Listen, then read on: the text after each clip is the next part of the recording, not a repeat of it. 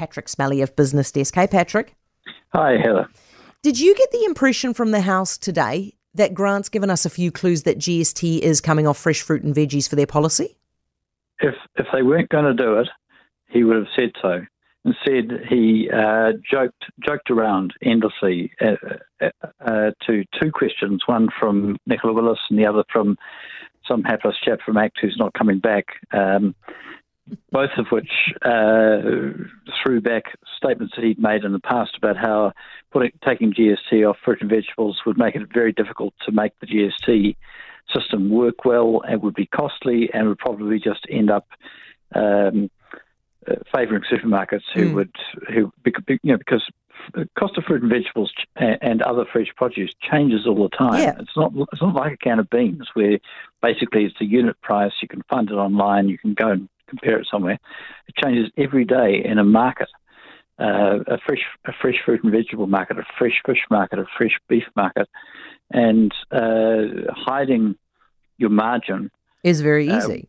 But very Patrick, easy. Why not really taking off 15% at all? From a political point of view, they can't really go ahead and just announce this. Now it would land with an absolute thud, wouldn't it? They must go away and make some changes.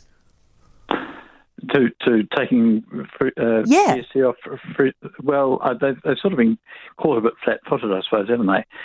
What else are they going to do? Take it off all food?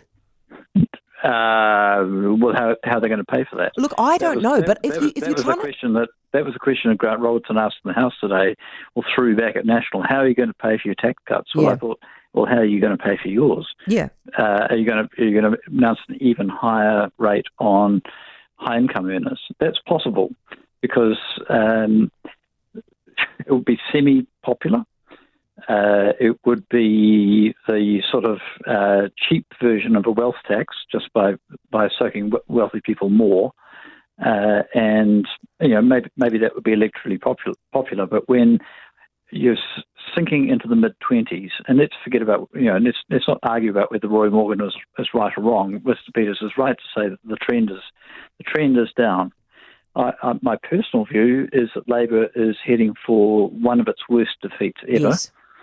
And that 26 is probably a reasonably optimistic number for them at the moment, unless they can really pull it out of the hat. And I just don't see it happening. Jeez, Patrick, that's rough. If that's optimistic, they're in big trouble. Listen, I'm getting a lot of texts saying that Winston, they still don't believe Winston. Do you believe Winston?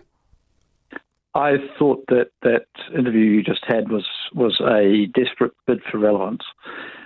Basically, it seems to me what Winston is now trying to do, apart from attracting anti-vaxxers and some sort of strange economic nationalist subgroup, is he's now trying to get people to think about the possibility that ACT won't go into coalition with National, but will sit on the crossbenches, so that New Zealand First, sitting there with 5-6% or thereabouts, would be saying, we'll go into coalition with National, and ACT will have to negotiate with not just National but with us as well.